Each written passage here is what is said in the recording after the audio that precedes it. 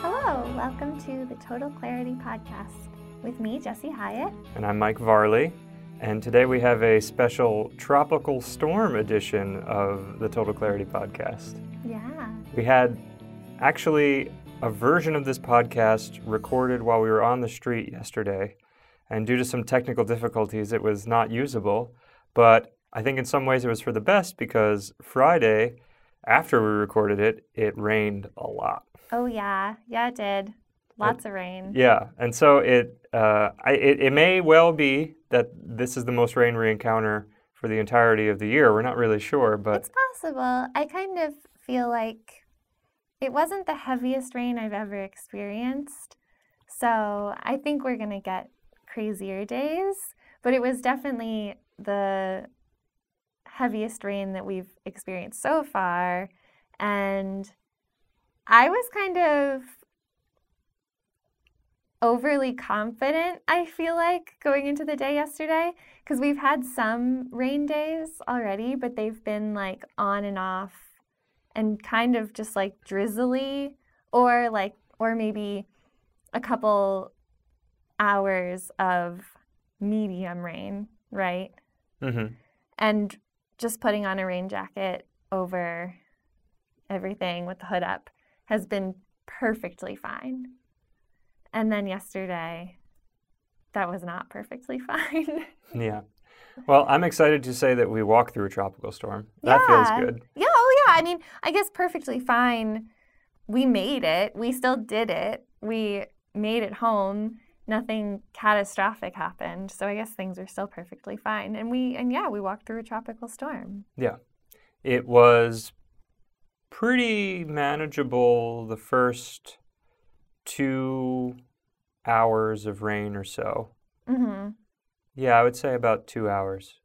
And then after that point, I don't know if it was the fact that the rain became much heavier or just the fact that we reached a saturation point of some kind.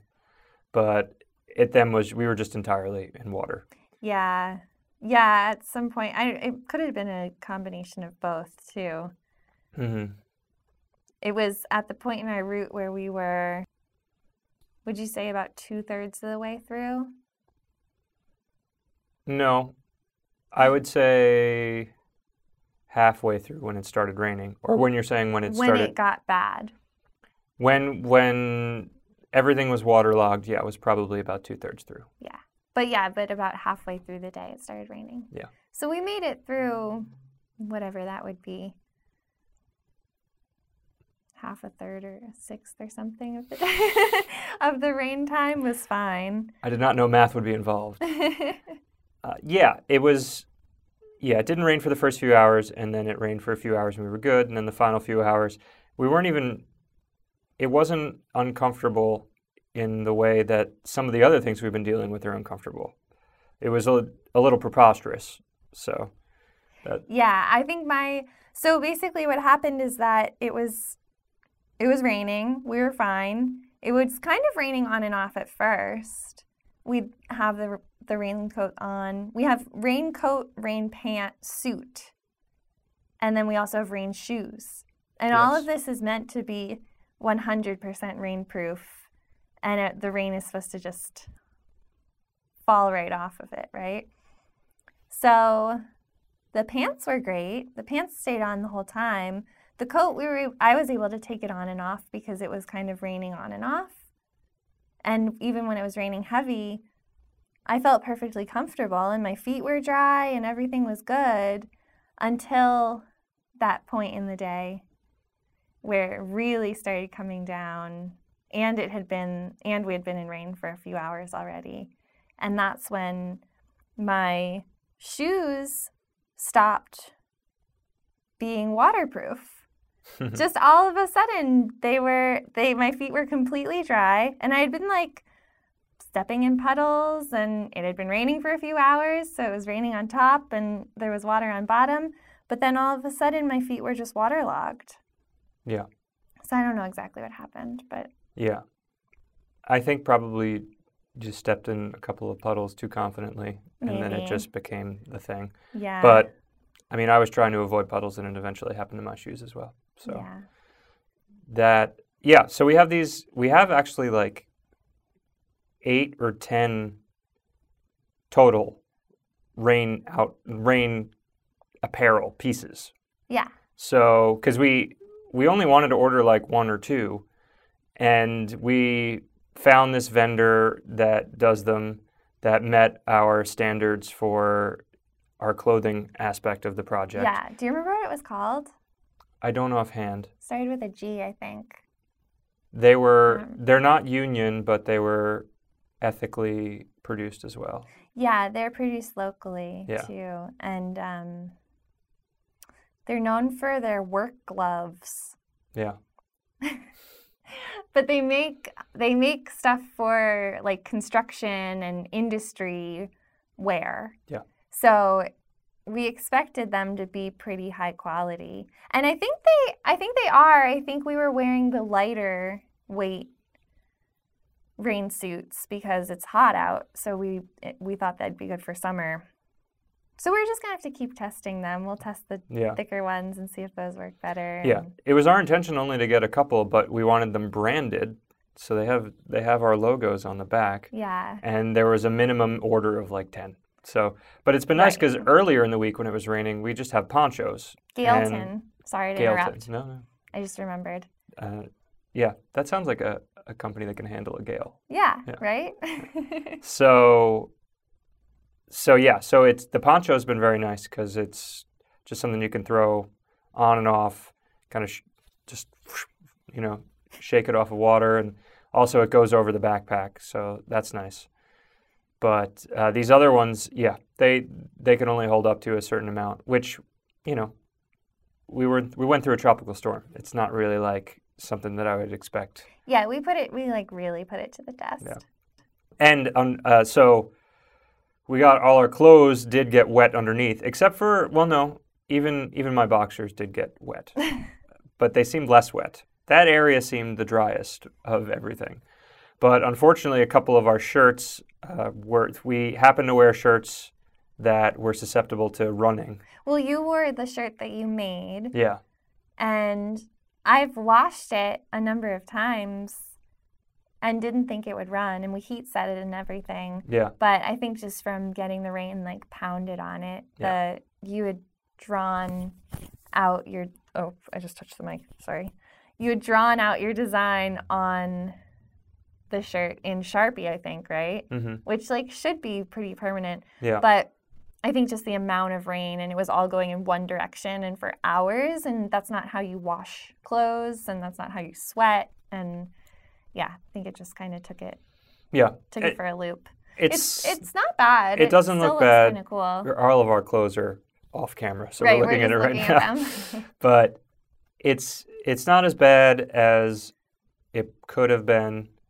And also, I think part of the project that was interesting to me was seeing how the clothes would react after, a season's worth of wear under intense circumstances. Yeah, and so we're already learning. Week 3, 2 of our shirts have gotten some stuff happening to them. Yeah, and my shirt was the union shirt, which it's just screen printed on the front, so that didn't get affected. But I chose, and I even thought about it in the morning. I was picking out a hat to wear, and I picked this hat that Mike tie-dyed for me 3 years ago, and thinking that it would be fine because I've had it for so long, and I've worn it, I've washed it, it's gotten wet a million times because I usually wear it in the rain. But I did even think about it because it's tie-dyed with black and dark blue and purple, and I thought, wow, this might, I thought maybe my face was going to get dyed, or the part underneath the hat might get dyed, but I didn't expect what actually happened is that it dripped somehow down right onto my shoulders. Yeah.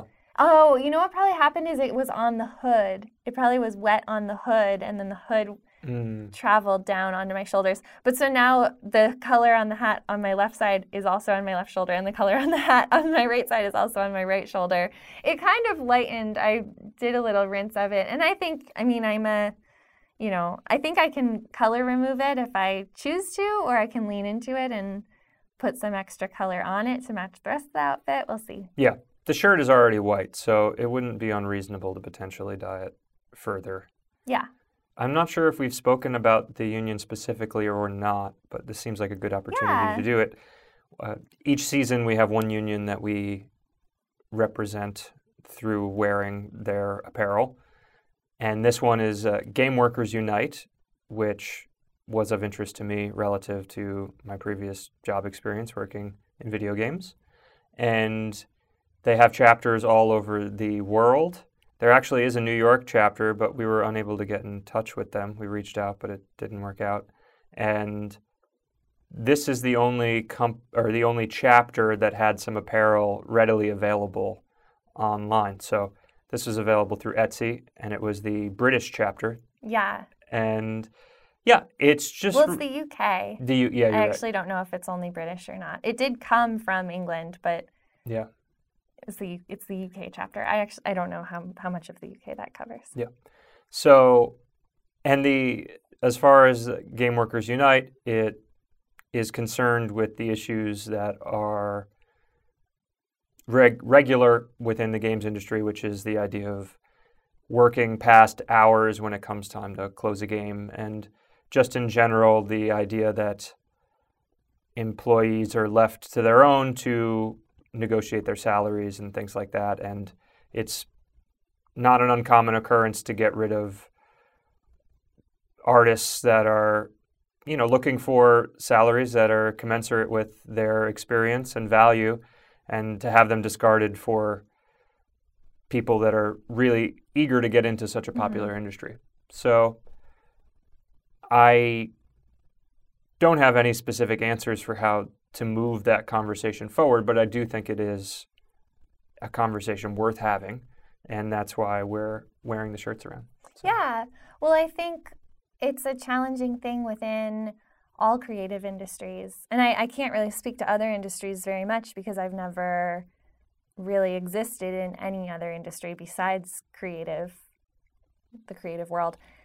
But there really is this idea that you sort of have to cut your teeth. Is that the right phrase? There's this idea that you have to intern for free. You have to work for free. You have to do things for a lower rate to get known and to get experience, even if you are really good and you've already paid $200,000 for college or whatever it is, and you've been practicing art making for a long time. And I guess the video game industry is right on that edge of between creative and technology, right? I mean, yes. I don't know if the two are mutually exclusive necessarily. I think it's definitely a passion industry in a way that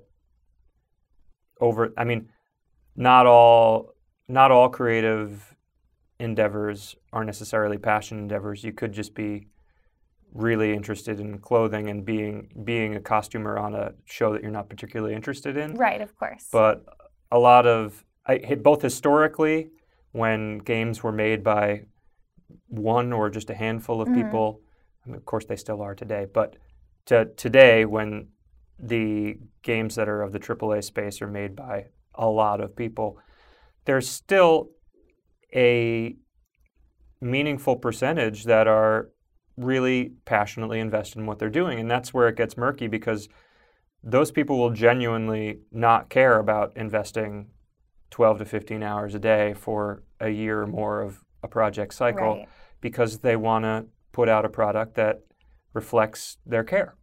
So it can become difficult for people that also feel that degree of passion, but want to have a work-life balance. Yeah, I think that is a big part of the challenge, right? Because it's one thing to put in 12 to 15 hours of work every day, 5 days a week for however many years for your own personal project where you are the one that is leading it, right? And you're the one that sort of benefits from it. But it's another thing to put in 12 to 15 hours of your own time into something that ultimately benefits a capitalist system for somebody else that owns the company that's your boss. I've struggled with this a lot because I also have always worked doing things that I love. And I love making things. I love making beautiful things. But I think it's important, and I think that's part of why I'm so excited to be representing different unions throughout this, because I think labor it's really challenging to talk about labor and to keep both yourself accountable out of respect for your coworkers and the other people that work in your industry. If you let someone take advantage of you, even if you don't feel like they're taking advantage of you because you love it, then you're setting a precedent where everyone needs to be taken advantage of. And for anyone else to stand up for their own time, it just won't fly, because you've already created this culture where that's okay. And it's okay to work overtime for free, or it's okay to hire an intern to do work for free when they have bills. Everyone has bills. We live in a place where we need to make money for the time spent if we're working for other people. So I think in the creative industry, it's very challenging because there is that feeling, like you're saying, everyone or a lot of people want the output to be perfect and they want to feel proud of it at the end. And that is a lot of times equal, if not even more important, to the monetary compensation. But I think there's other ways to do that. I think you can still have something that you feel really proud of without sacrificing the time and energy of yourself and other people and creating a negative atmosphere. Right. Well, I think that's the value of having a union, because it acts as an intermediary within the employee base as much as it acts as an intermediary with the ownership. Exactly, yeah. And it just creates space for people to even talk about these ideas. Yeah. So that's the brief divergence into what our union representation for this season is. If there's anybody that's interested in it, or anybody that has more information on Game Workers Unite than we do, we would love to hear more from you so that we can continue to talk about it through the season and throughout the project. But yeah, let's pivot back to what was going on with the walk. Okay, sounds great. So yeah, I guess that takes care of the rain aspects for now. Yeah. It was exciting to walk through, and we've learned a lot, and we're going to go back into the lab, so to speak, and try and figure out some improvements on what our rain game is. Right. But that was just the Friday of our walk through Northwest Queens. It is our first of 4 weeks in a row where we're doing our survey of the borough of Queens. Mm-hmm. And this one was, as I said, the northwest section. And it hugged the coast for a good portion of it, up along the East River, checking out some parks along there. Then we cut across kind of on Astoria Boulevard and by LaGuardia Airport, and then pretty much got to the Science Center, which is in Flushing Park, the tip of Flushing Park, mm-hmm. and then across Jackson Heights and back down to where our neighborhood is. That's the very high level. That's the quick version. Yeah, and we'll go through it more specifically now. To start with this walk, we were leaving from our house and returning to our house without taking any public transportation. So we were going through the neighborhoods of Ridgewood and Maspeth, which are immediately to the north of us. And yeah, it's pleasant to go through those areas. It has like a lot of nice little shops and yeah, they feel like little like really proper little neighborhoods to themselves. Yeah. Like there's a kind of a main street to some degree in each of those neighborhoods. And then surrounding it are mostly short buildings, like our neighborhood, right? I don't think I saw very many big condos in Ridgewood or Maspeth. No. Not really very many. Well, I guess actually I'll take that back. In Jackson Heights and Astoria, the buildings get a little bit bigger, but kind of closer out to where we are, the beginning and the end of the route, it feels like it's more 2 to 4 family homes. Yeah. There's a number of small parks. And also a lot of the side streets are this funny mix of industry and residential. So there was this one, and it's not even that far from our house, only maybe 10 blocks up. There's something that looks like a wood chipper that's this big tower, and it's directly next to a 3-family home. Right.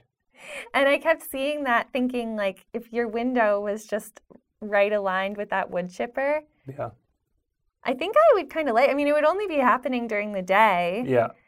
But I think it'd be kind of funny. Yeah. It's like the opposite of living in a treehouse. Yeah. There is a little, going directly up from our house, there's neighborhoods, and then there's Wilson Avenue, which is where kind of the commercial space is. There's not a lot of restaurants near where we live. And then you go a couple more blocks, and there's kind of a band of industry for a couple of avenues. And then it turns into this shops area. We walked, depending on the day, we walked up Forest Avenue and down Fresh Pond Road to get back to our area. One of the things that we did that stands out in those areas is I purchased a couple of bagels. Now, for really mostly arbitrary reasons, I didn't eat a single bagel in 2019. It was part of a larger thing that we were doing, to an elimination diet, and it was one of the few things that stuck for the entire year. So now that we're doing the walks again, and especially through these neighborhoods, there are bagel stores. Another thing about our particular area is that there are no bagel stores for a mile and a half around, which seems obscene for New York City. But It's true. For whatever reason, there isn't. So I had a couple of bagels this week. I had an everything each time with scallion cream cheese. And Jesse and I talked at Jesse about the topic. Yeah, I mean, if I could eat the bagel, I would have a lot more to say. Yeah. You have a lot of opinions about bagels.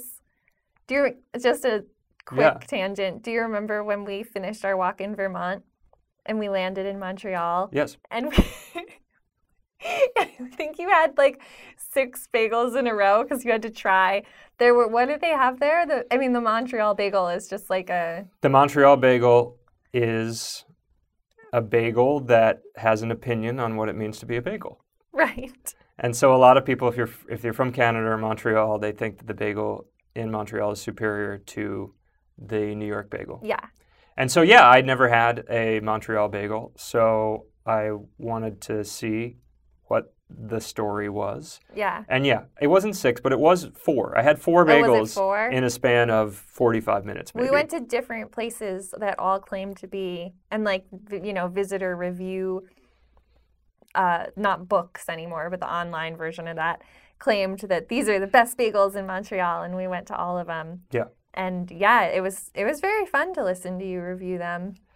I think that the bagels in Montreal are good enough to claim that they have a perspective.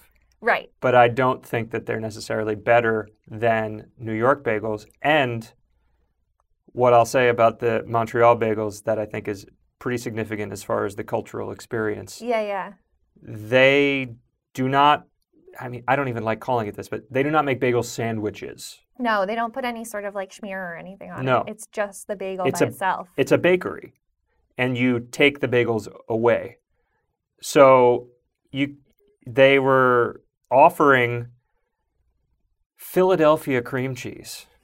Like it's insulting. I forgot how upset you were. Yeah, about that. I mean, they were like basically it was like a roadside motel. They had these little capsules of cream cheese, and then they had lox, and they were individually wrapped lox like it was a piece of like a cutlet, a chicken cutlet. Although the lox did look good. I mean, it wasn't just like branded like Costco lox or something. Yeah. It looked like, I don't know. It's hard to mess up lox, but just the fact that they were individually shrink wrapped, and then they give you this capsule of cream cheese, a pallet of lox, and then a plastic knife, and they're just like go nuts. Yeah. And so we went to the park, and I like assembled. That was unacceptable.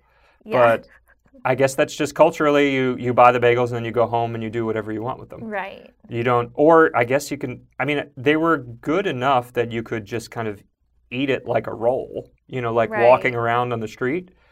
But yeah, they weren't sliced either, were they? No. They were like popping them out. They had a little bagel conveyor belt that was just constantly flooded. Yeah. Yeah. So. Well, anyway, so that's some history on you liking to review bagels, and then you did it again this week. I mean, this isn't so much a review as just a reflection on everything bagels in general. I feel like if an everything bagel doesn't have salt on it, what are you doing? There was, we went to 2 this week, and one was, it had poppy seed, it had sesame seed, it had garlic and onion. And that's like, okay, yeah, that's acceptable. But it did not have any salt, and then it's like, okay, this is fine. And then we went to another place, and it had salt. It also had oat, which is like an occasional thing you'll see on everything bagels. I think it's kind of like a meaningless flourish, but like that's fine. The thing that you really want to see on an everything bagel are rye seeds and or caraway seeds, because that is like the next tier of experience. But salt is a must. If you don't have salt, there's really no point. Second bagel had salt, right? The second bagel did have salt, so it reached the threshold. Do you remember the name of the bagel place? Because no, they were both on Fresh Pond Road. Yeah. One was, the non-salt bagel was further east. The salted bagel was further west. Yeah. Better bagel was west. Yeah. So, but ultimately, it wasn't called Better Bagel. That does sound like a name of a bagel shop. But one was like Wow Bagel, and the other one was something else. Yeah, we're never gonna remember. No, not offhand. But yeah, the only other thing I'll say is somewhere along the line, it became acceptable to ask if you want your bagel toasted. That is just that I don't know. I think people from that grew up on Lender's Bagels or something infiltrated the New York system. I don't know what Lender's Bagels is. They're just like basically like Thomas's English Muffin. Oh, it's like a pack of bagels that you buy and and you have to toast those. There's no way to eat them otherwise. I'm not opposed to the idea of toasting a bagel. No, but it's just if you're making the bagels on site, there should never be a reason to toast them. Because they should be fresh enough. They shouldn't need to be toasted. They shouldn't be dried out. You only have to toast a bagel if it's dried out, right? Could you please stale my bagel a little bit? Thank you.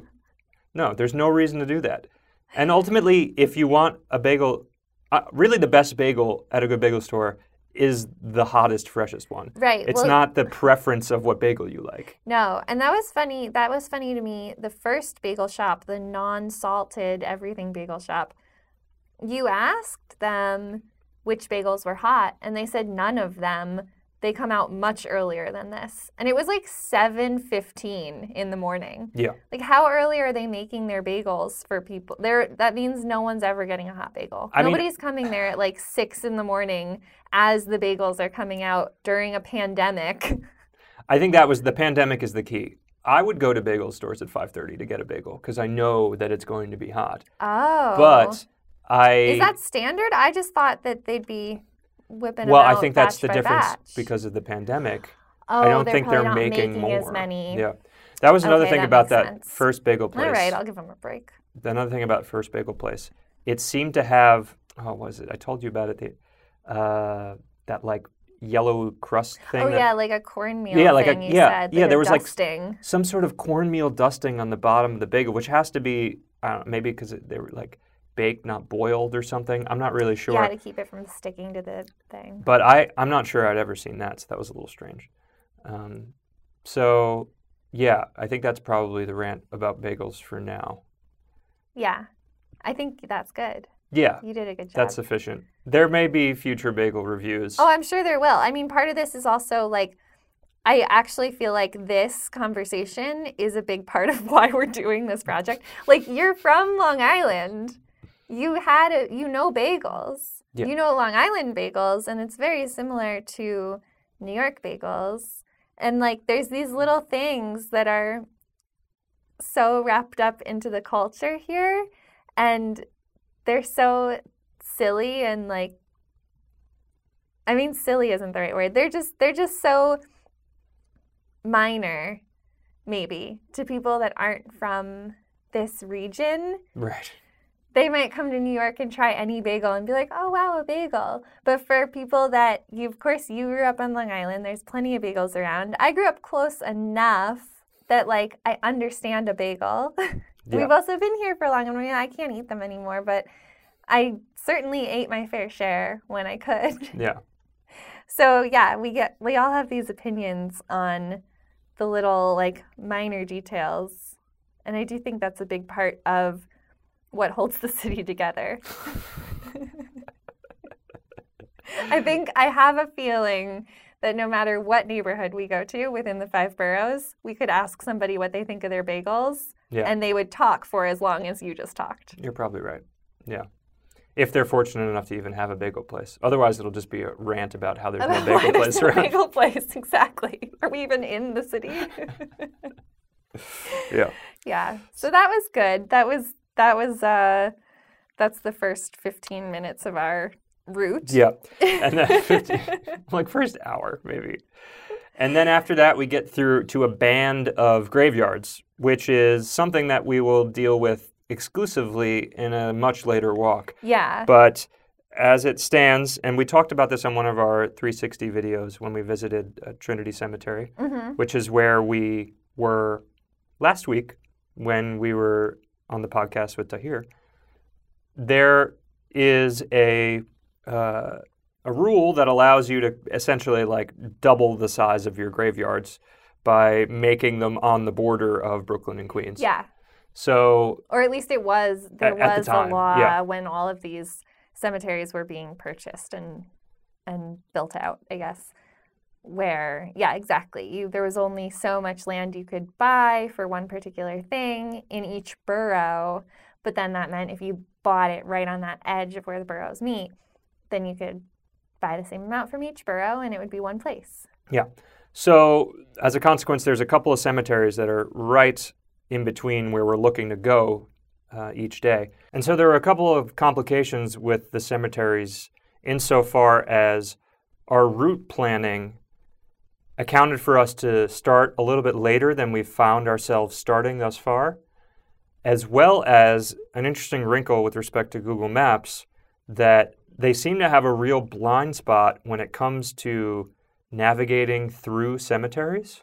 So for whatever reason, however they know where small gates are in cemeteries. Yeah. However, those small gates are almost invariably always locked. Only the big ones are really open at cemeteries.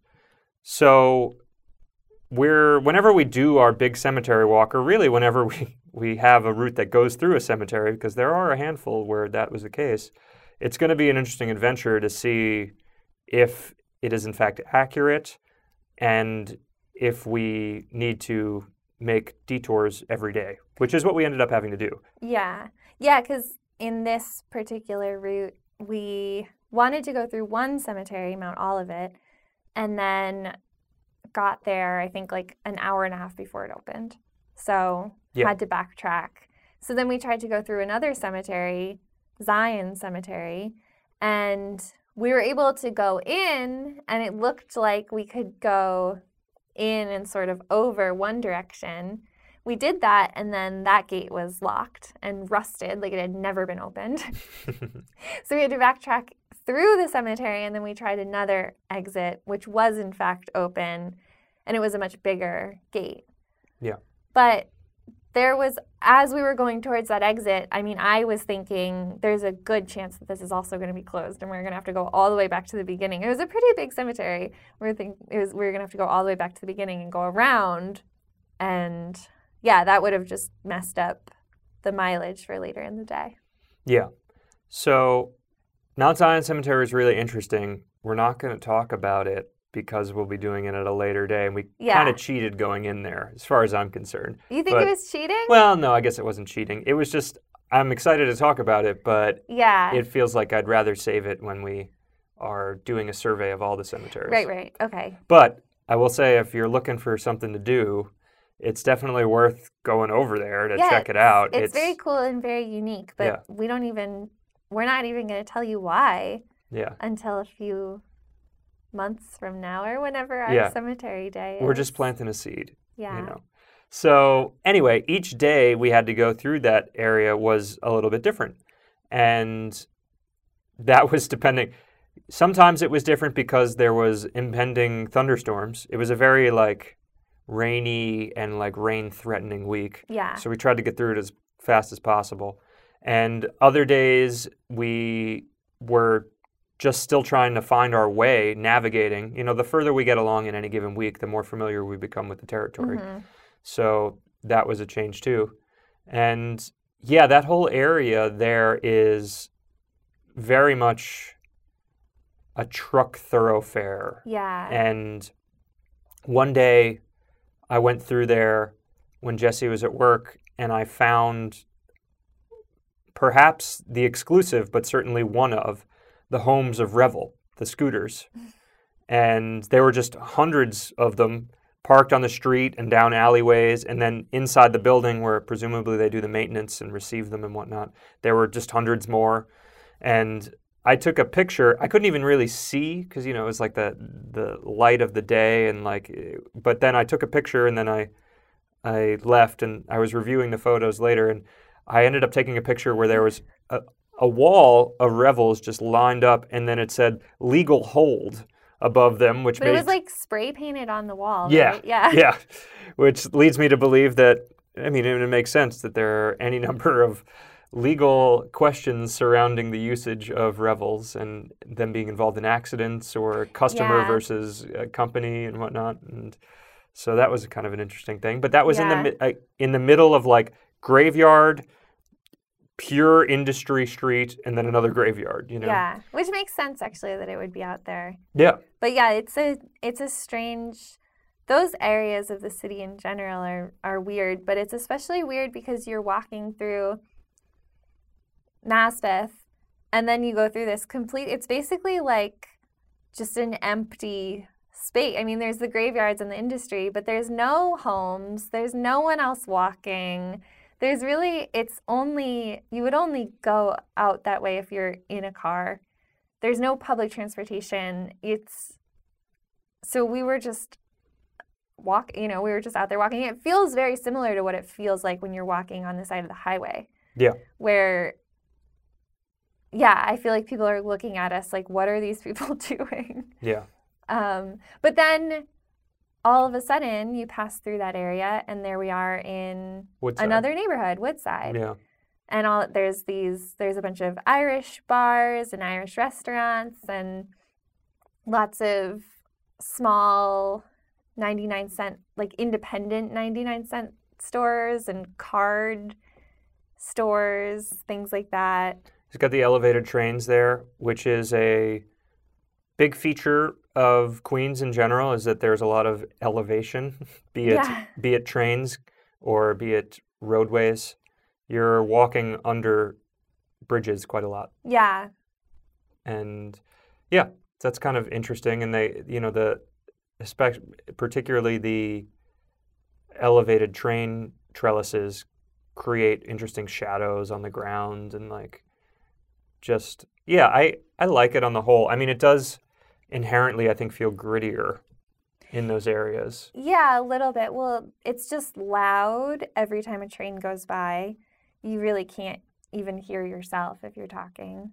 And then trash falls from the train tracks and rusty beams and things like that. Yeah, and if it's raining, there's like a huge, like any awning has like this huge downpour right along the edge of the tracks. And when that's a whole street that's covered with like this area that's just pouring, and it just creates an atmosphere that I don't think would change unless the train track changed. Yeah, unless it goes underground. Yeah. And I don't think there's a lot of will politically to redo that right now. No, and it's also, it's not a problem. It just sort of, I kind of always, there's an elevated train over the other direction near us too, and I always kind of feel like, it makes me feel like I'm existing in a timeless space in New York, which I actually kind of appreciate. Yeah. In a way. Yeah. Yeah, I mean, I like the aesthetics of it, and I like what it is. It hasn't always been that way in terms of people's perceptions of elevated trains.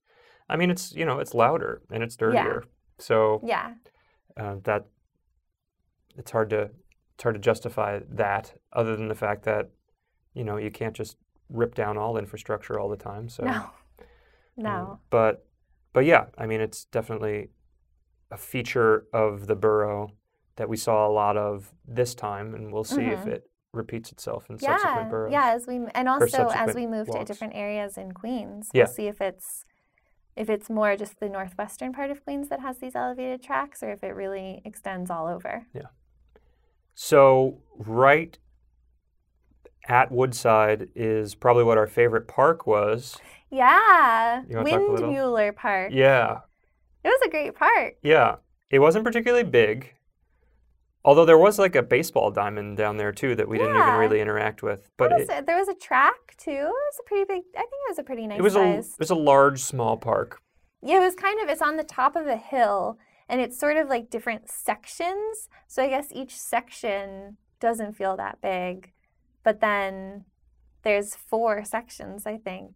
Yeah, something like that. Yeah, large, small, I think is a good way to describe it. But yeah, the first section is just a round area with cobblestones or concrete stones or something like that. Decorative paving stones. Yeah. And there's benches all around that circle. And then up some stairs, there's a playground, and then there's also an open area. And 2 days in a row, we went right around 10 o'clock, and there was the same woman both days. She brought in one of those rolling carts, a big speaker, and she was teaching Zoomba.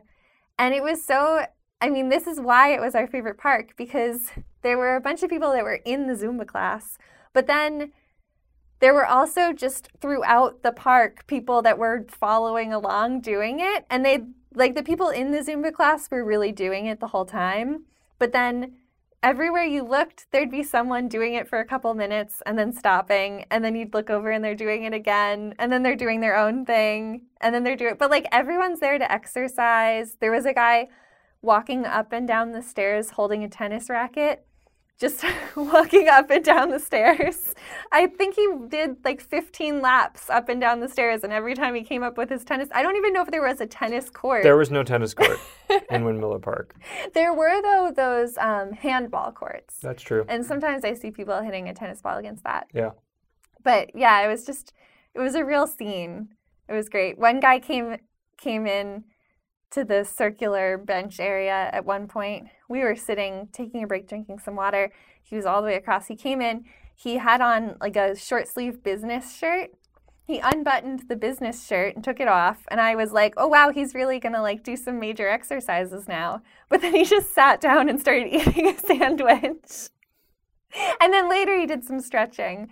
But it was one of those spaces where it felt like everybody, there was no self-consciousness, which I think is what I really liked about it.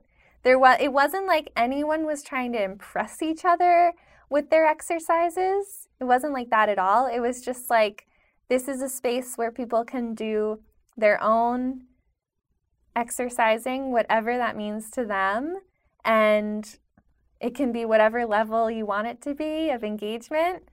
But it really didn't seem like anyone was looking at each other with any sort of judgment or doing anything like in a way that was showing off. It was just like a nice kind of even democratic exercise space, if you will. Yeah, it was pretty remarkable how, I mean, maybe we should have asked that lady more about the Zoomba. I'd be curious to know like how long they've been doing it and whatnot, because we would also, when we go the reverse direction, we'd get there at 2 or 3 or whatever, and there'd still be people stretching and doing things, which made me feel like the Zoomba energy resonated throughout the day.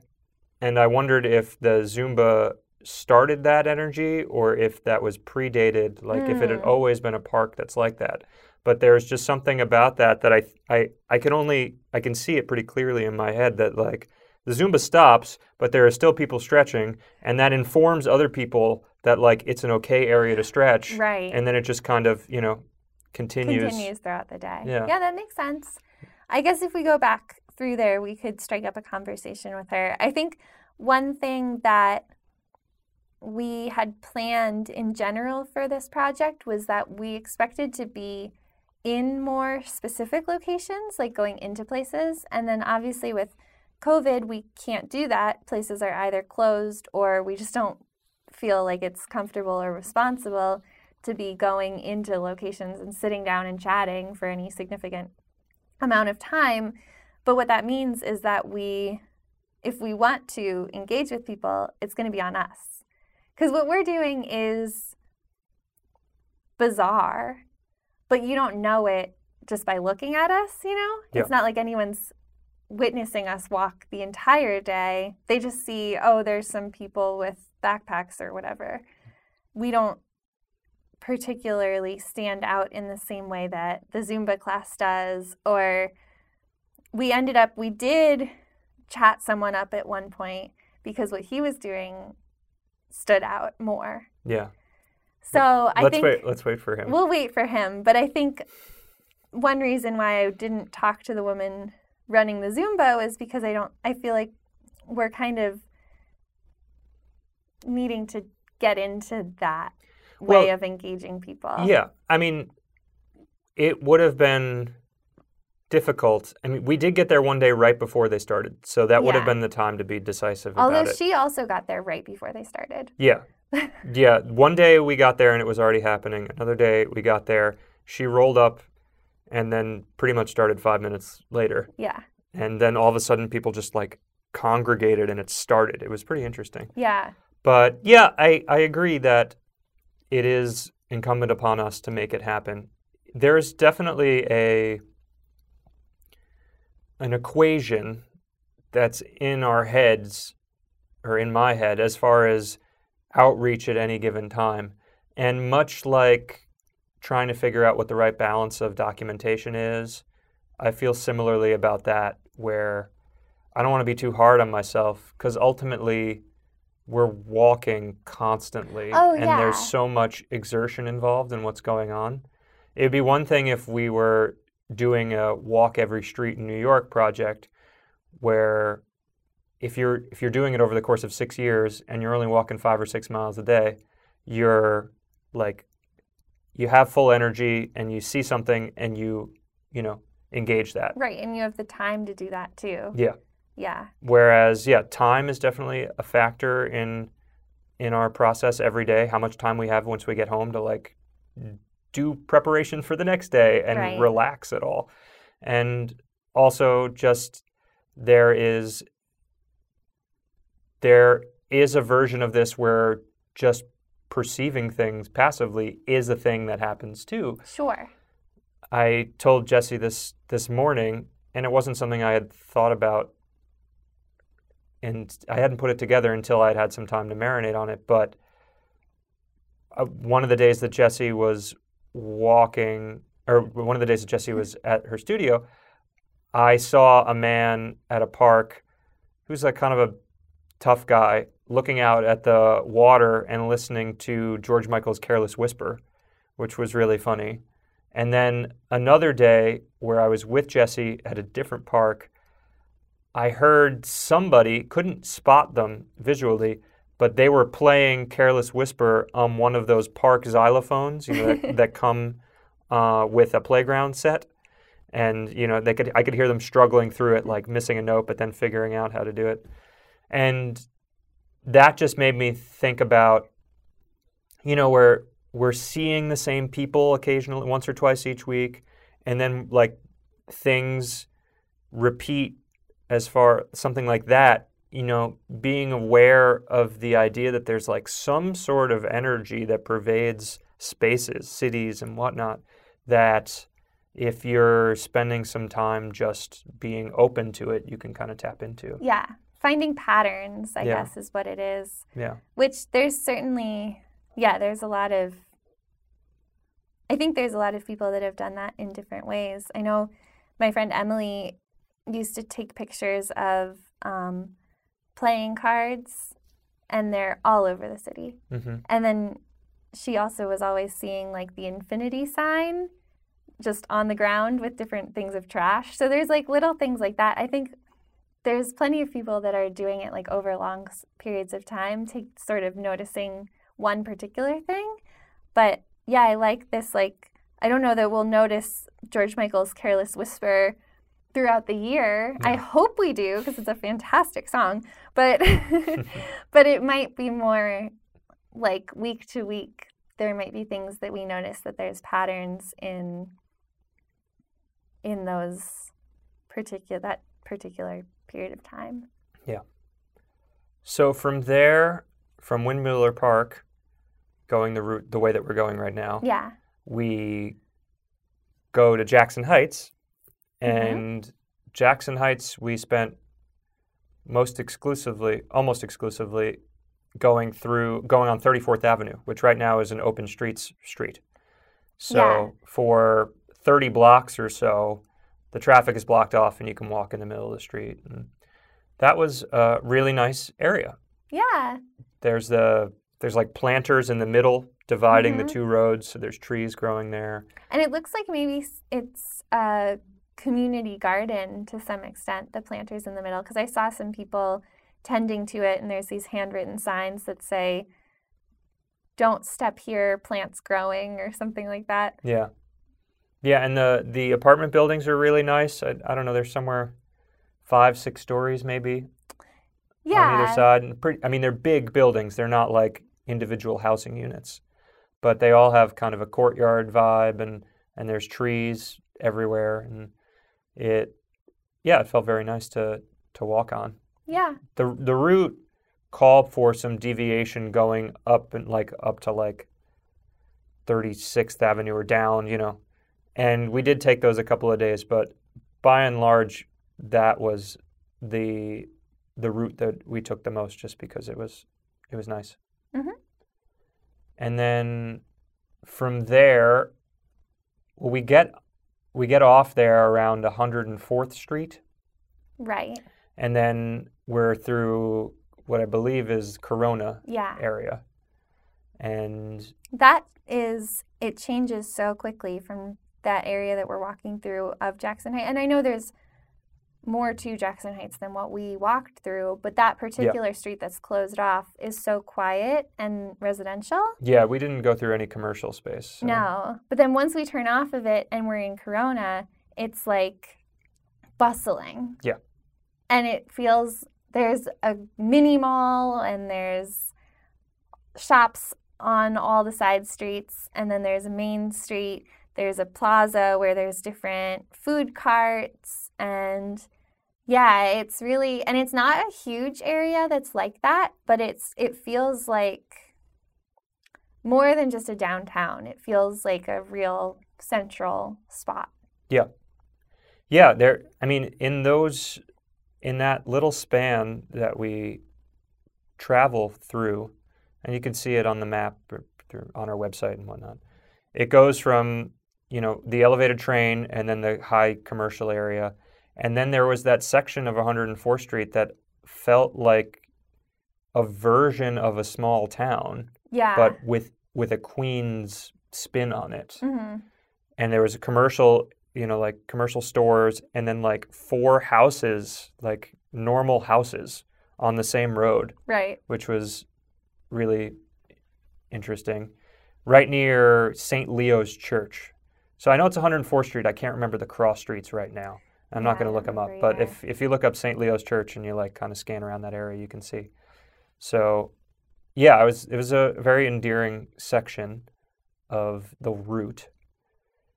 And then we cut over to the Science Center. Is it Children's Science Center? I think it's the New York Hall of Science is what it's called. New York Hall of Science. I don't think it's particularly, like, specifically for children, but we posted some pictures on Wednesday of the route, and our friend Tom said that was, like, the place to be as a kid. He grew up in New York. And, yeah.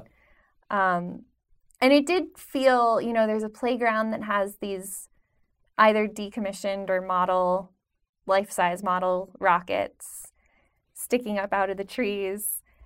And it felt generally like it would be a great place for summer camp or some kind of, it seemed like a real good place for a field trip or something like that for kids. Just the vibe. We couldn't go inside. It's closed right now. But even just the vibe of, like, the parking lot, the way that it's set up and the way you go in and the posters that were up. It did seem like it was geared towards kids, but I don't think it's specifically. Yeah, I can't think of an adult science museum. Good point. I think they're generally, and like most of the science museums geared for children are still fun for adults. So Sure, yeah, and you might still learn something, but. Yeah. So, yeah, we stopped there for lunch a couple of times, but there wasn't much there otherwise than seeing the rockets. I wanted to get closer, but they're like fenced in because you need to pay admission. So right. It's also right, like you said, it's right on the edge of Flushing Meadows Park. Is that what it's called? I believe so. And the zoo is in there, and the World's Fair is in there, where the World's Fair used to be. There's a big statue, globe. Yep. But I don't know what it would be called, but it's that big globe. And it's near Citi Field. So we'll be back in there, I think, next week. Either next week or the following week. Going through. Yeah, so we'll talk more about the whole park. But this week we just hit to the Hall of Science. Yeah. And so then we go up 110th or thereabouts. There was one street on 110th and some cross-section where there were the most power lines I've ever seen. Yeah. Going across between houses, and then any house that it attached to, there were just like bundles and bundles of wires. And it was pretty incredible. Yeah, it was wild. Our friend Alexa said that's always made her wonder about Queens. Right. Like, it's something she's noticed more than just on that one, like it's in many different places. And whether it's just that the electrical systems aren't buried over there or are never sort of merged, but it's like every time someone moves in, they add another wire or so, who knows? That's what it felt like. It felt like it was just like, oh, we need another device. Well, let's wire it up. Yeah. So we go through there, and then after passing through that little area, we are on Astoria Boulevard for quite some time. And Astoria Boulevard is an area that, for me, when I think of what my preconceptions about Queens are, that was definitely one of the things that felt like I already had in my head about what Queens is. Which, Astoria Boulevard, in that section, we go from like 110th to 80th or something like that, is just this thoroughfare where it's an in-between space. You're going towards somewhere else. There's not really, there are stores on either side, but you're not intending to go there. You're intending to go somewhere else. And so there's a lot less trees, and it really feels like a savanna or like a desert of like space, especially when you're walking on a hot day. where you're just like, okay, just got to go through this space to get to somewhere else. Yeah, that was actually, there were people doing construction every day on Astoria Boulevard in the same spot. And that was another time when I felt like we were being looked at like, what are you doing? Like, why are you wearing those hiking backpacks and walking on Astoria Boulevard? Like, where are you going? Are you coming from the airport? Like, what? Right. Yeah. I don't know if that's actually what they were thinking, but I definitely felt like I was getting quizzical looks from the construction people. Yeah. And honestly, I was kind of looking at them like, why are you doing this? It's hot. Like, right. What are you guys even doing? You're still here? Yeah. Yeah. But there was a cool thing that happened a couple times on Astoria Boulevard when we got further down, where it is so close to LaGuardia that the planes were flying in and they were right, like you could touch them. Basically, yeah. They were right above the street. Yeah, it was frustrating because every time we saw them, we didn't have cameras ready and we wanted to take like a video or something. And then the days that we were there and we were prepared, they wouldn't fly over. Right. And then, so ultimately, I came to the conclusion that it just must have been this like one-off situation where they were redirecting traffic based on the weather. So we didn't think about it at all. And then like 3 more flew over the day that we were there, like, and had formed that opinion. It was crazy. But we weren't ready for it. But it also, I mean, it was part of what was so unique about it is that they're so low and you can't see them coming. Yeah. Like, I guess they're already low where the trees are hiding them from your view. Yeah. So they just come in and they're gone. Yeah. So like in the time it takes, even if I was holding my phone, the time it took for me to like swipe up to the camera and hold the button, it's gone. Yeah. But it was cool. It's like, you know, you can't capture some things. You just have to experience it. I would like to capture it. One day we're going to go back maybe when the project's over, or maybe if we encounter it again. Yeah, we might be over there again. Yeah, I have some ideas for how I would like to document it, but okay. We'll see. We'll see if it actually comes to fruition or not. Yeah. And so from there, we go up to 20th Avenue and the Ditmars region, Ditmars-Steinway section, which is industry as well. Kind of has a little bit of a similar vibe to Astoria Boulevard, but a lot more vacant. There aren't stores. There's not as much car traffic. There are some cool graffiti on the lampposts that some artist must have taken itself. And they were all a consistent theme, so some artists must have taken upon themselves to do it. Yeah, I didn't see any signature or anything. I was looking. No, I took a picture of one of them, and it's on the Instagram recap. Yeah, if anyone recognizes it and knows who that is, we'd like to know. Yeah. They were cool. Yeah. And then from there, we hug the coast of Queens all the way down, which has a number of parks along it, starting with Astoria Park, which is one that we covered in the 360 video as well, back around Memorial Day. Yeah, you can go check that out. Yeah. And yeah, that's just a great park. And we ended up meeting with some friends there. Alexa joined us for a little bit of a walk, and our friend Zach joined us. They both live in the area, so they both just joined us in the park and then left at the bottom of the park. Yeah. But it's not a huge park, but it's like kind of the perfect amount of a walk to catch up with someone and then let them go home. Yeah. While we're doing visitor shout-outs, we did visit with our friends Brian and Nina and their dog Scramps in Jackson Heights. Brian was originally intended to be a guest on this particular episode, but the tropical storm washed out that. Yeah, we wanted to record with him yesterday, and then there was no way to do that. We actually went, he gave me a pair of socks to freshen up. We went when my feet were waterlogged. That's when we arrived, which is, why we weren't able to record. But we'll have him on soon. A future episode. Yeah. Yeah. So... yeah, I think, were there any other people that visited with us this week? I don't believe so. I think that's everyone from this week, yeah. So Astoria Park was great. It has the 2 bridges there and a lot of old growth trees and just a nice, calm space. and we walked down Vernon Boulevard from there, more or less. There's a little bit of navigation to get onto Vernon Boulevard. But then we went to Socrates Sculpture Park, Right. which was going through a transition period at this time. Yeah, they're installing a new sculpture right now.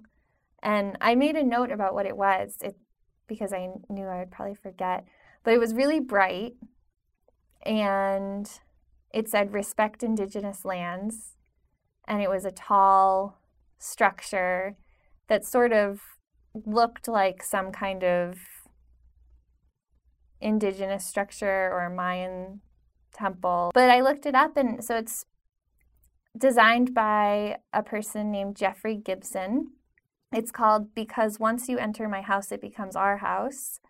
And it's an homage to the ingenuity of indigenous North American peoples and cultures, an homage to pre-Columbian Mississippian architecture, and also an homage to queer camp aesthetics.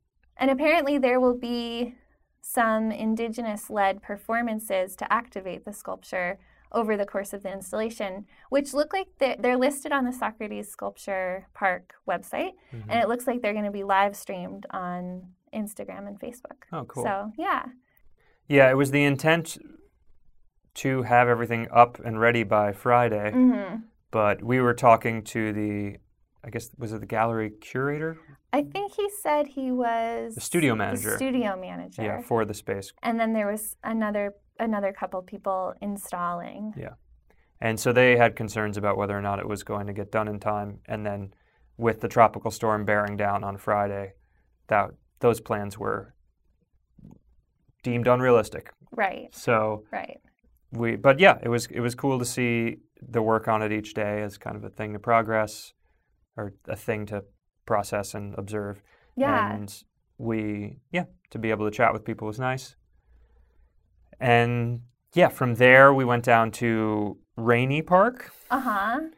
Which is where it started raining yesterday. It did. It was very fitting. It's where we put our rain gear on. Yes. Yeah. And so that's nice. That's a nice park as well. Yeah.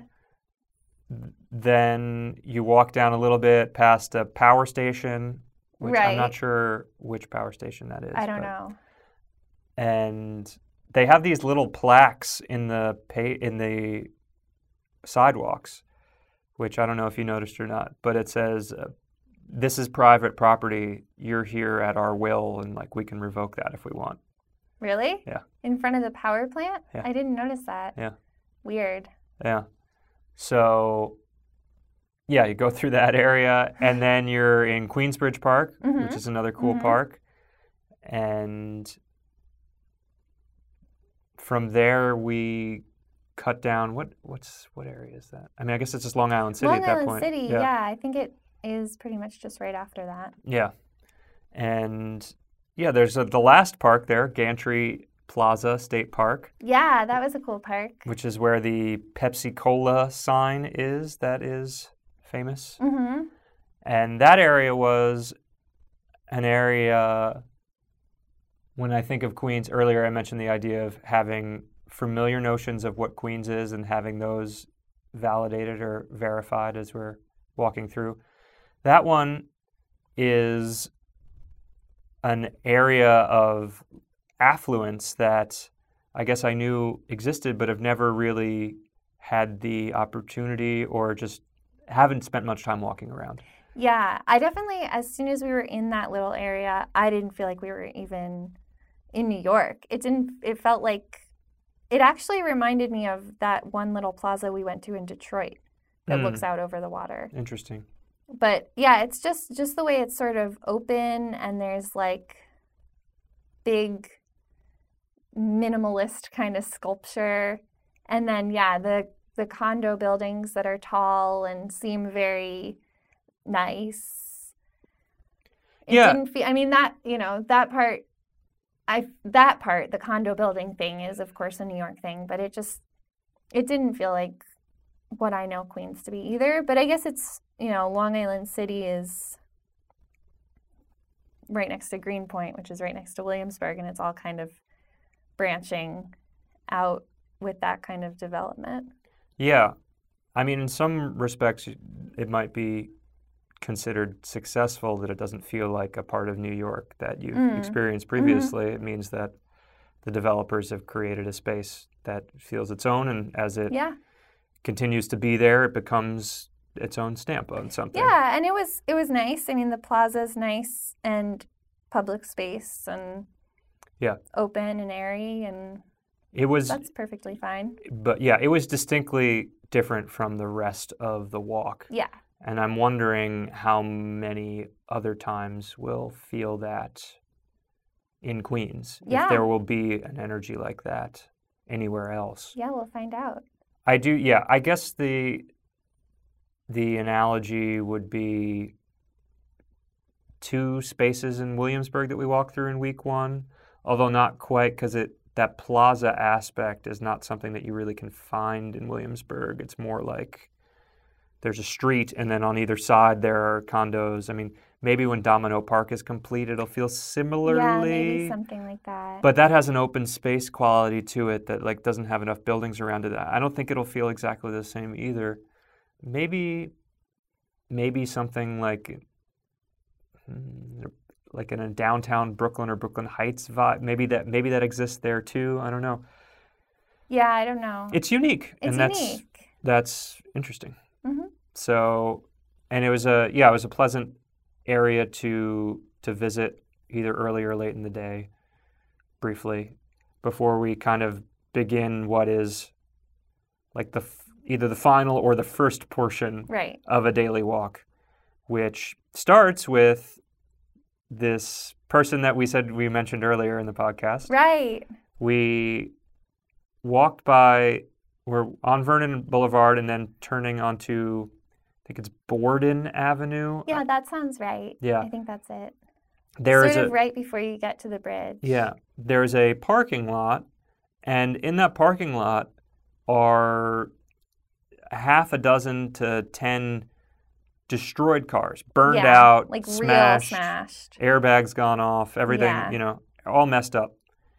And on our 3rd day, we spotted a man doing miniature oil paintings of one of these cars. I don't know if miniature is the right. Okay. Because that makes it sound like it's really tiny. Yeah. It was like 6 by 6 inches. Yeah. His canvas. So it's very small. Yeah. And so we saw him on the Wednesday, and we thought to ourselves, or maybe it was Tuesday. I think we saw him on Tuesday. So it was the 2nd day of the walk. And we passed by, and there's this thing when you're walking this far where even if you're just half a block past something, you're not going back. Right. So we passed by, and then we got about half a block away and thought, oh, wow, we should go talk to that guy. And we said, okay, well, if he's there tomorrow, we will. And he was. Yeah, he was there on Wednesday, too. And so we talked to him. His name is Scott Williams. He's a local painter. And I went on his website. It looks like he does a lot of sort of urban landscape paintings that are all really nice. And yeah, it was nice to chat with him, let him know that we had noticed what he was doing. He said he was painting at that scale, that small scale, because he wasn't sure, there at any point those cars could be removed. They're basically just big piles of car trash. So he figured at some point they could go away, and he wanted to get it down enough of the image before that happens. Yeah. And not start into something that's just going to get taken at any point. Yeah. But yeah, he said the reason he was there was because he had just been biking by with his son a few weeks prior, and during a few months, I guess the pandemic. Or maybe a few months, yeah. Yeah, and figured that would be a fun or an interesting thing to capture. Yeah. Yeah. So that I actually saw him the next day. Under different circumstances, I was walking in the direction towards Astoria Park, so going the opposite of how we've described. and he rode by on his bike and had a cart behind the bike with a red flag hanging from behind of it and a much bigger canvas, presumably to go to another site for the day. Now that day, that was a Thursday, was all sun, so I guess he was starting early to go to hit some place for the whole day. But yeah, it was really cool. He's a professor at Pratt. Yeah. And City College too, I think he said. Did he say City as well? I think so. Yeah. And I went on his website and I want to read just a small part of his bio, if that's okay, because I thought it was interesting. And this is all just quoted from the website, Scott Williams is drawn to the particulars of place that indicate the life lived there, the history, the industry, the roadways, traffic, houses, vehicles, or other more ordinary details of the landscape. He is also drawn to the constant flux and flow of people that one is constantly put into close and observable proximity with in a city like New York. Yeah. I mean, he described his work as performative to some degree, that some days when the weather was inclement, he would bring out a covering and just always be out there, and he thought that having people interact with him was part of it. It was an interesting energy that he was giving off. I think it was, from my perspective, one of conservation, where he wasn't overly enthusiastic to be talking to us, but he also wasn't rejecting us out of hand either. Yeah. It was more he continued to paint while we were talking to him, and once we told him what we were doing, he had a couple of questions. And Jesse, at the conclusion, asked if he could take a picture, and he had a funny response, which was, normally I wonder why people even want pictures, but I understand from your perspective. So he didn't actually say yes. He didn't actually say yes. No, but he said he got it. Yeah, he consented to it at the same time. So yeah, so I took a picture. Yeah. I wanted to remember it because I also really liked the painting and wasn't sure if it would be anywhere online or don't know if we'll ever run into him again. So and wanted to capture that moment and that special thing that we witnessed. Yeah. Yeah. So that was pretty much under the Kosciuszko Bridge, I guess. No. Oh, I don't think so. That wasn't under a bridge. That was on Borden, and then after we walked under a bridge.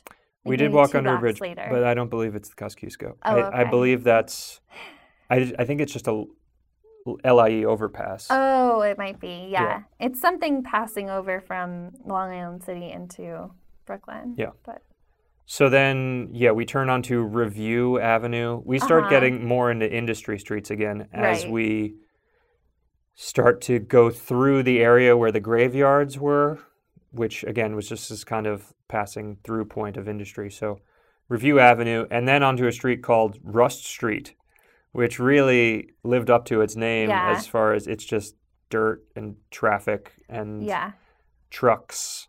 And there's a really... the only thing that kind of stands out on that street that's not like sort of standard rusty industry, there's a super fancy car remodeling business that I just thought was so funny because it's like this really gross, dirty street and then like a Lamborghini. And that's the only kind of fancy car I even know the name of. But there were all sorts of like other shiny, fancy cars and all these guys like making those noises and buffing things and like running around and in suits and it's like, what are you doing? So just that contrast was really funny.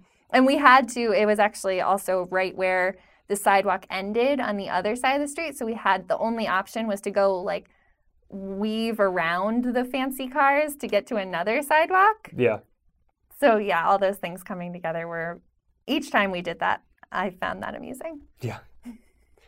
And from there, it's more or less going through the cemetery section again. We went to a park. Oh boy, I wish I could remember the name of that park. The one right we take the over ramp on that. The one in Maspeth. Yeah. I think it might just be called Maspeth Park. No. Oh. It was a person's name. Oh. Can I look it up? Sure. I'll look it up. I'll soft shoe while you figure it out. Okay. But the nature of that park was cool. There was a soccer field, and there were people always playing soccer. Even in the tropical storm, there was a 6-on-6 soccer game going on, which, I guess, I mean, from a certain perspective, is a lot of fun. But it definitely felt alive with activity each time we went there, and it had restrooms and a water supply, which is always a plus when we're walking around. Yeah. And they had a pretty good water fountain, too, that like a bottle can fit in and you push it and it goes instead of like trying to fill it with the little one. But so that park was called Frank Principi Park. Yeah. Yeah. And then from there we basically walk through the cemeteries area. Yeah. Back down Forest or Fresh Pond, whichever one we didn't do in the morning. Right. And then home. Yeah. So, it was a pretty good week. It was. Yeah. I think as far as, report on body and, experience of that thing, I've developed a bunch of blisters this week, which I wasn't super happy about. There is a sense that, like, you can just prepare for that, and I think that's true to a degree, but I also think there's just, there's a degree that you can't prepare for that. So I have two types of socks. There's one that's like a thicker wool sock that feels so great to wear, but I think that they don't interact with the shoes that I have very well. And so they've created some real problems on the heels. And they seem to be improving, but we'll see. We only have one day off this week before we start another one because we're preparing for Jesse's birthday next week. So we are making the calendar such that we only have one day off this week, and then in 2 weeks we only have one day off again, so that we can have a 4-day weekend to celebrate Jesse's big 30th birthday. Wow. Yeah. Woohoo. Yeah. So I don't know how that's going to impact what the foot healing situation is like. Yeah. The fact that this is our only rest day. Yeah. Before getting back onto it. Yeah. Hopefully it heals enough to get back out there. Yeah. And then you'll have a 4-day weekend to heal. Yeah. So even if it kind of continues to blister this week, hopefully with extra days off, when we get back to it, then everything will be groovy. Yeah. And there's also, I think, a aspect of mental maintenance, mental preparedness. I don't know maybe I'll find a better word for it in a second, but there's always going to be whatever the lowest hanging fruit in terms of pain or like concern is probably going to be something you're thinking about at any time. Yeah. So, there was one day this week where I wore the wool socks with a pair of sneakers and I started feeling like this deep foot pain, and that really concerned me. Yeah. Because then you start thinking about long-term how that's going to work. Especially because we're still at the beginning part of this project. Yeah. And I iced it, and it seems to have gone away.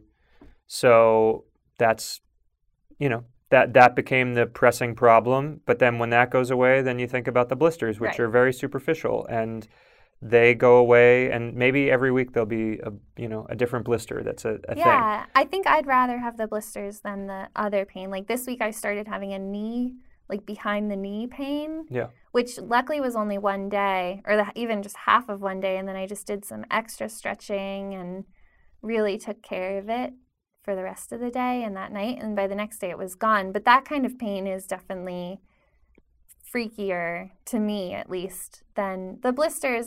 They hurt for the day, they hurt while you're walking, but I don't think that they cause any sort of permanent damage. Yeah. But it's the internal muscle or joint pain that really kind of freaks me out. Yeah. And so there's that. And then I think the other thing that's interesting, the other complaint that's interesting enough to talk about, I guess, is the issue of sunblock, which we brought up previously. But just having to apply it every 2 hours is really, I mean, I think it probably takes up 40 minutes to an hour of the walk. Yeah. Because you have to sit down, then you have to apply it everywhere.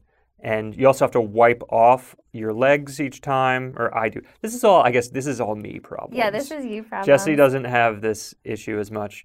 And then with like the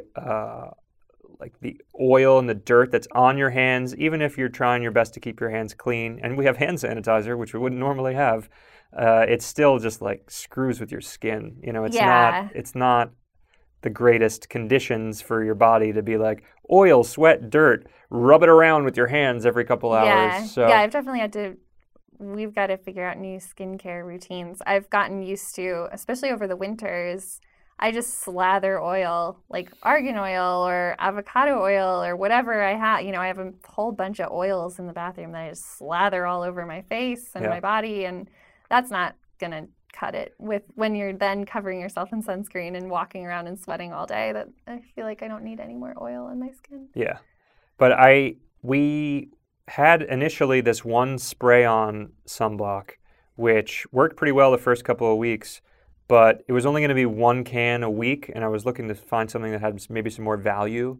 So I found this one. It's like a Sam's Club knockoff. I think it's over there right now. None of them are facing the label. It's like Members Club, whatever. Yeah. And they are fine. They will be fine for like if you're going to the beach and you need sunblock. However, they do not interact with dirt well, which like why would anybody be dirty when they're applying sunblock unless they're walking constantly all the time. So when they interact with dirt, it like pills, which is not good at all. So we're going to go get the sunblock that we originally were getting because it just applies much smoother. Yeah, what is it, Banana Boat? I think so. Yeah. But the orange one. Yeah. It's orange. It's like it's Ultra Sport, I think. Yeah. But so now we have all these cans of the other one that we'll try to give them to friends. Yes. They're going to be great for like a lake day or a beach day or something like that. But yeah, for walking, it's not ideal. Yeah. So we're learning as we go. And it was nice one of the nice things about the rain day was that like I'd have to wear sunblock. That was great. So that was a perk. Yeah. But I think that pretty much covers our week. Yeah. Yeah, it does.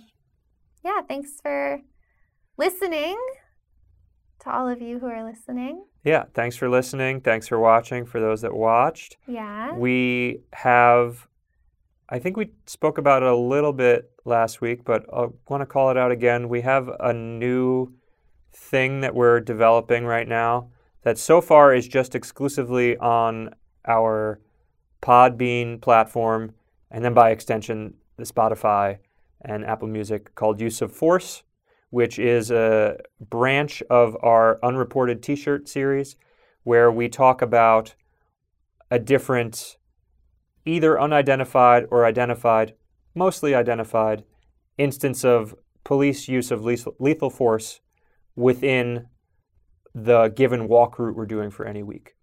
So you can find that on Podbean or Spotify. Another one this week. This week we talk further in depth about Jesse's T-shirt because it happened to be through the Ridgewood precinct. Mm-hmm.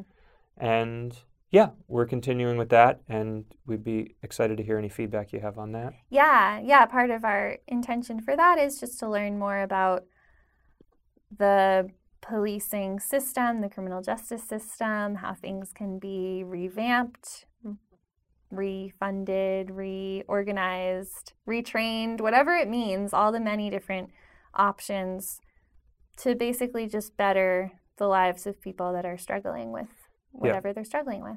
Yeah, this one had to do with the narcotics department and a drug bust, and that is on the spectrum of thorny to not thorny or clear-cut to not clear-cut, definitely lies on the side of a little murkier to figure out how we can have better interventions. And yeah, we try and do our best to talk about it. Yeah, so if you want to hear that, listen to that, let us know. And you can go on our YouTube page for all the other videos that we've been doing and catch up if you haven't seen them before. And yeah, stay tuned. We're going to be here every week. Take care, everybody. Bye. Bye.